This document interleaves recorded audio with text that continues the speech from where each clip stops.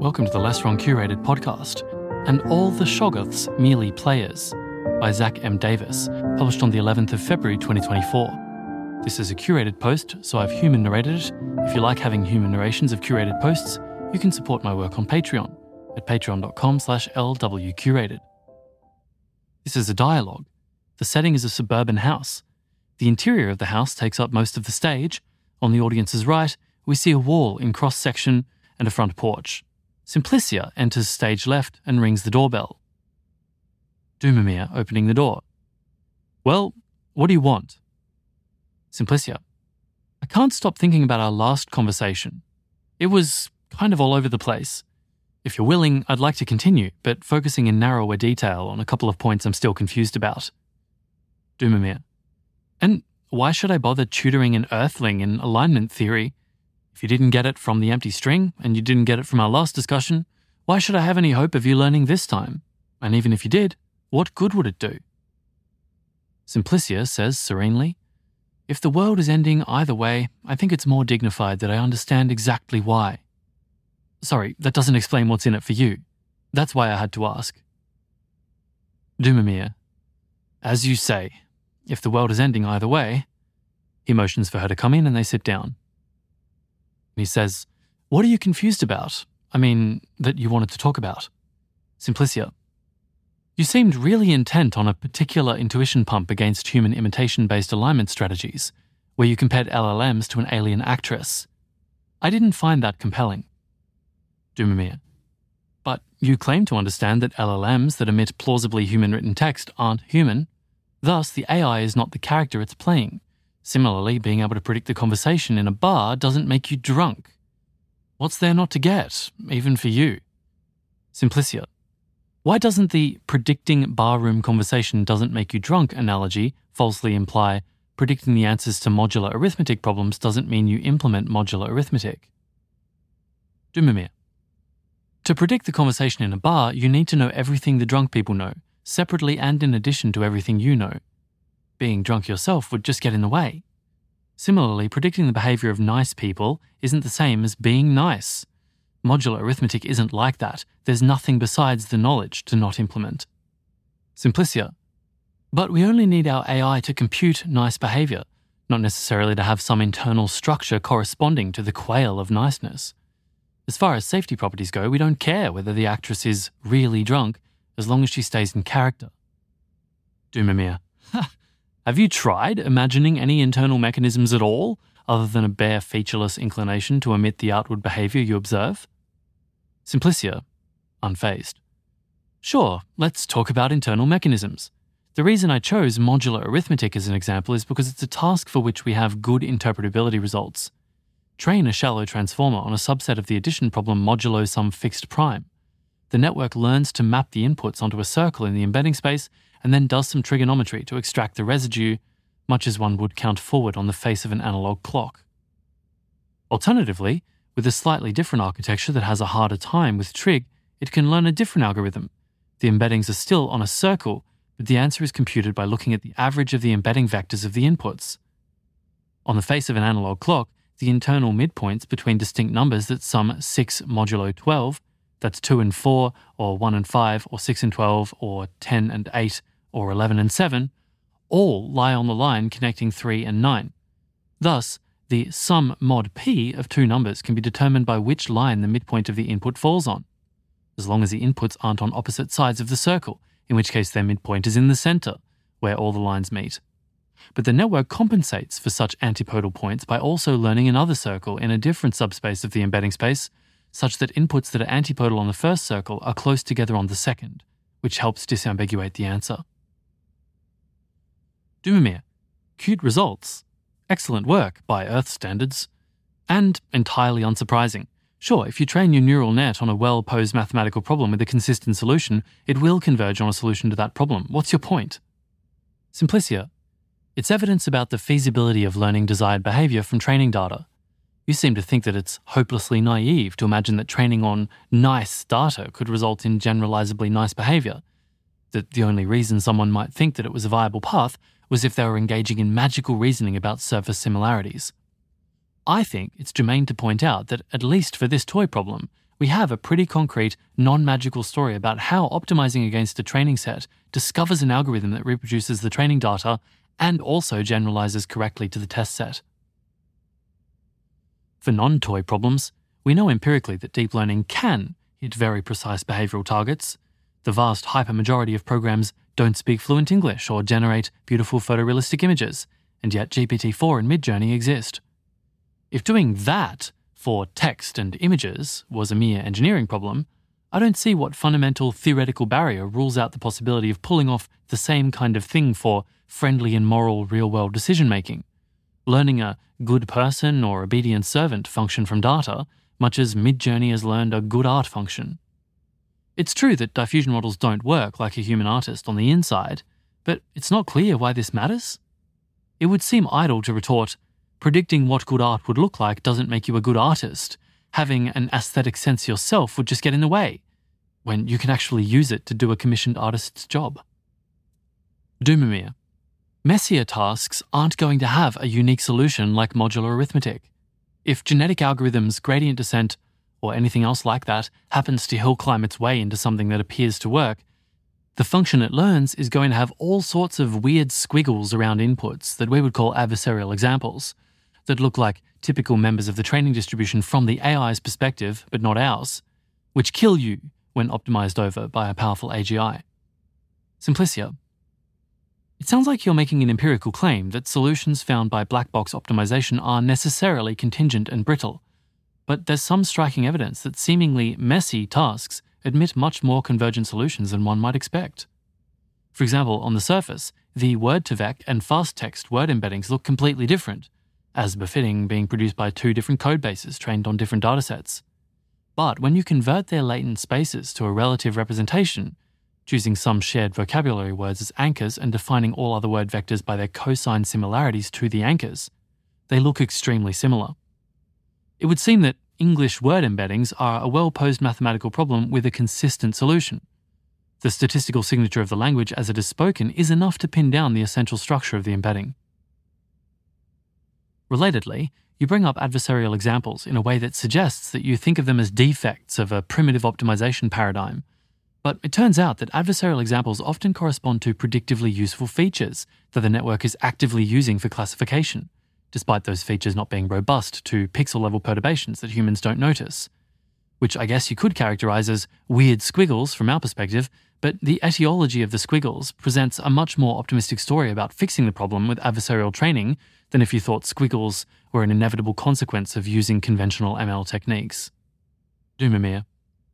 This is all very interesting, but I don't think it bears much on the reasons why we're all going to die. It's all still on the is side of the is-ought gap. What makes intelligence useful and dangerous isn't a fixed repertoire of behaviors. It's search, optimization, the systematic discovery of new behaviors to achieve goals despite a changing environment. I don't think recent capabilities advances bear on the shape of the alignment challenge because being able to learn complex behavior on the training distribution was never what the problem was about. Indeed, as long as we continue to be stuck in the paradigm of reasoning about the training distribution, growing minds rather than designing them, then we're not learning anything about how to aim cognition at specific targets, certainly not in a way that will hold up to dumping large amounts of optimization power into the system. The lack of an explicit goal slot in your neural network doesn't mean it's not doing any dangerous optimization, it just means you don't know what it is. Simplicia. I think we can form educated guesses. Guesses? Interrupts Doomamere. Simplicia goes on. Probabilistic beliefs about what kinds of optimization is being done by a system and whether it's a problem, even without a complete mechanistic interpretability story. If you think LLMs or future variations thereof are unsafe because they're analogous to an actress with her own goals playing a drunk character without herself being drunk, shouldn't that make some sort of testable prediction about their generalization behavior? Doomamere. Non-fatally testable? Not necessarily. If you lend a conman $5 and he gives it back, that doesn't mean you can trust him with larger amounts of money if you only gave back the $5 because you hoped you would trust him with more. Simplicia. Okay, I agree that deceptive alignment is potentially a real problem at some point, but can we at least distinguish between misgeneralization and deceptive alignment? Doomamere. Misgeneralization? The goals you wanted aren't a property of the training data itself. The danger comes from correct generalization, implying something you don't want. Simplicia, can I call it mal-generalization? Dumamir, sure. Simplicia, so there are obviously risks from mal-generalization where the network that fits your training distribution turns out to not behave the way you wanted against a different distribution. For example, a reinforcement learning policy trained to collect a coin at the right edge of a video game level might end up continuing to navigate to the right edge of levels where the coin is in a different location. That's a worrying clue that if we misunderstand how inductive biases work and aren't careful with our training setup, we might train the wrong thing. As our civilization delegates more and more cognitive labor to machines, eventually humans will lose the ability to course correct. We're starting to see the early signs of this. As I mentioned the other day, Anthropic Claude's preachy, condescending personality already gives me the creeps. I'm pretty nervous about extrapolating that into a future where all productive roles in society are filled by Claude's children, concurrently with the transition to explosive economic growth rates. But the malgeneralization examples I named aren't surprising when you look at how the systems were trained. For the game policy, going to the coin and going to the right did amount to the same thing in training. And randomizing the coin position in just a couple of % of training episodes suffices to instill the correct behavior.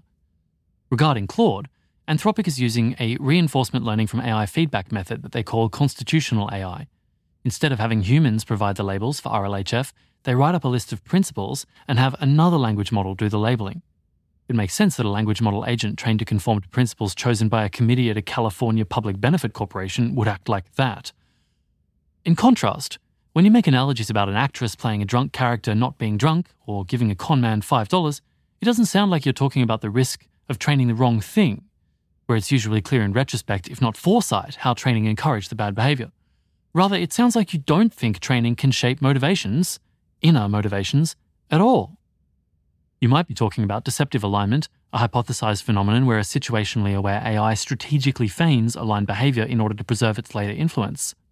Researchers have debated how likely this is, but I'm not sure what to make of those arguments. I'd like to factor that consideration out. Suppose, arguendo, that we could figure out how to avoid deceptive alignment. How would your risk story change? Dumamir, what would that even mean? What we think of as deception isn't a weird edge case you can trivially avoid. It's convergent for any agent that isn't specifically coordinating with you to interpret certain states of reality as communication signals with a shared meaning.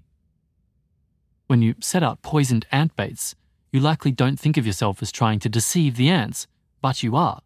Similarly, a smart AI won't think of itself as trying to deceive us, it's trying to achieve its goals. If its plans happen to involve emitting sound waves or character sequences that we interpret as claims about the world, that's our problem. Simplicia, what would that even... This isn't 2008, Domishko. I'm talking about the technology right here in front of us. When GPT-4 writes original code for me, I don't think it's strategically deciding that obeying me instrumentally serves its final goals.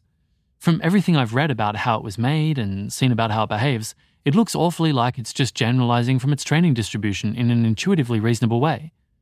You ridicule people who deride LLMs as stochastic parrots, ignoring the obvious sparks of AGI right in front of their face. Why is it not equally absurd to deny the evidence in front of your face that alignment may be somewhat easier than it looked 15 years ago? By all means, expound on the non-obvious game theory of deception. By all means, point out the superintelligence at the end of time will be an expected utility maximizer. But all the same, RLHF/DPO, as the cherry on top of the cake of unsupervised learning, is verifiably working miracles for us today. In response to commands, not because it has a will of its own aligned with ours. Why is that merely capabilities and not at all alignment? I'm trying to understand, Dumamir Dumovich, but you're not making this easy. Dumamir. Simplicia Optimistovna. If you weren't from Earth, I'd say I don't think you're trying to understand. I never claimed that GPT-4 in particular is what you would call deceptively aligned. Endpoints are easier to predict than intermediate trajectories. I'm talking about what will happen inside almost any sufficiently powerful AGI, by virtue of it being sufficiently powerful. Simplicia, but if you're only talking about the superintelligence at the end of time, Dumamir, this happens significantly before that. Simplicia, and not making any claims about existing systems, then what was the whole alien actress predicting bar conversations doesn't make you drunk analogy about? If it was just a ham-fisted way to explain to normies that LLMs that do relatively well on a Turing test aren't humans, then I agree, trivially. But it seemed like you thought you were making a much stronger point, ruling out an entire class of alignment strategies based on imitation. Dumimir. Basically, I think you're systematically failing to appreciate how things that have been optimized to look good to you can predictably behave differently in domains where they haven't been optimized to look good to you, particular when they're doing any serious optimization of their own. You mentioned the video game agent that navigates to the right instead of collecting a coin. You claim that it's not surprising given the training setup and can be fixed by appropriately diversifying the training data. But could you have called the specific failure in advance rather than in retrospect? When you enter the regime of transformatively powerful systems, you do have to call it in advance. I think if you understood what was really going on inside of LLMs, you'd see thousands and thousands of analogues of the going right rather than getting the coin problem. The point of the actress analogy is that the outward appearance doesn't tell you what the goals the system is steering towards, which is where the promise and peril of AGI lies. And the fact that deep learning systems are an inscrutable mess, not all of which can be described as steering towards goals, makes the situation worse, not better. The analogy doesn't depend on existing LLMs having the intelligence or situational awareness for the deadly failure modes to have already appeared, and it doesn't preclude LLMs being mundanely useful in the manner of an interactive textbook, much as an actress could be employed to give plausible-sounding answers to questions posed to her character without being that character. Simplicia. Those mismatches still need to show up in behaviour under some conditions, though. I complained about Claude's personality, but that honestly seems fixable with scaling by an AI company not based in California. If human imitation is so superficial and not robust, why does constitutional AI work at all? You claim that actually being nice would get in the way of predicting nice behaviour. How? Why would it get in the way? Dumimir, annoyed. Being nice isn't the optimal strategy for doing well in pre-training or RLHF. You're selecting an algorithm for a mixture of figuring out what inputs predict the next token and figuring out what outputs cause humans to press the thumbs up button. Sure, your AI ends up having to model a nice person, which is useful for predicting what a nice person would say, which is useful for figuring out what output will manipulate, steer, humans into pressing the thumbs up button. But there's no reason to expect that model to end up in control of the whole AI.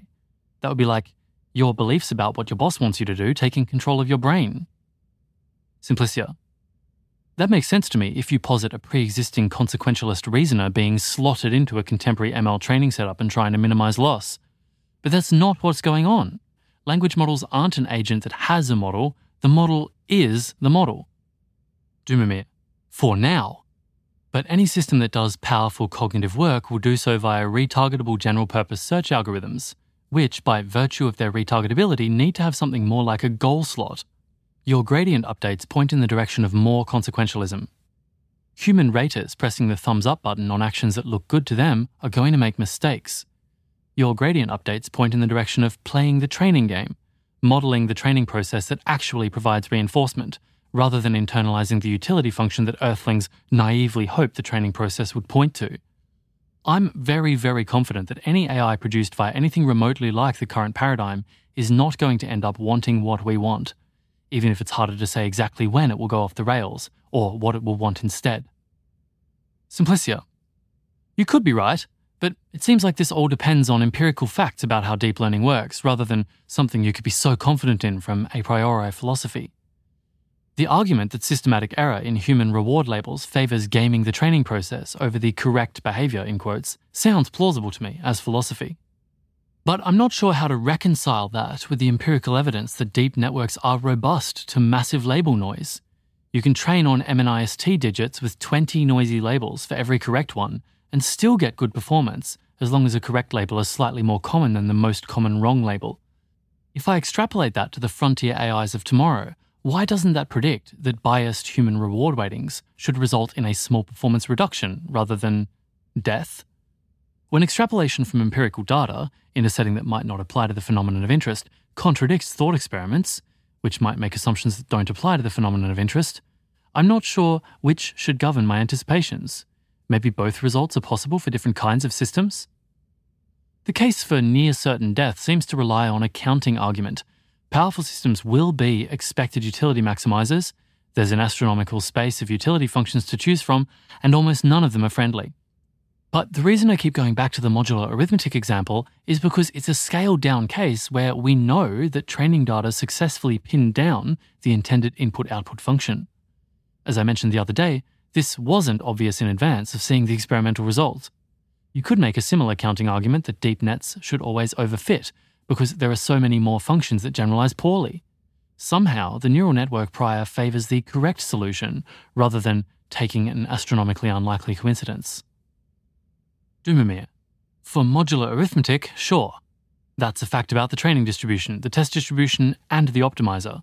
It's definitely not going to work for goodness, in quotes. Simplicia. Even though it seems to work for text, in quotes, and images, in quotes, but okay, that's plausible. Do you have empirical evidence? Dumamir. Actually, yes. You see, a mail carrier holding a package enters stage left. He rings the doorbell. Dumamir goes on. That's probably the mailman. I'm expecting a package today that I need to sign for. I'll be right back. Simplicia. So you might say we'll continue after the next post? Dumamir, walking to the door. I suppose, but it's bizarre to phrase it that way given that the interruption literally won't take 2 minutes. Simplicia gives him a look. Dumamir says to the audience, subjectively, curtain and intermission. This was an audio version of And All the Shoggoths Merely Players by Zach M. Davis, published on the 11th of February 2024. It's a curated post, so I human narrated it. If you appreciate the fact that I did that, you can show your support on Patreon at patreon.com/lwcurated. Thanks to all those who've already signed up. Thanks for listening. Speak to you next time.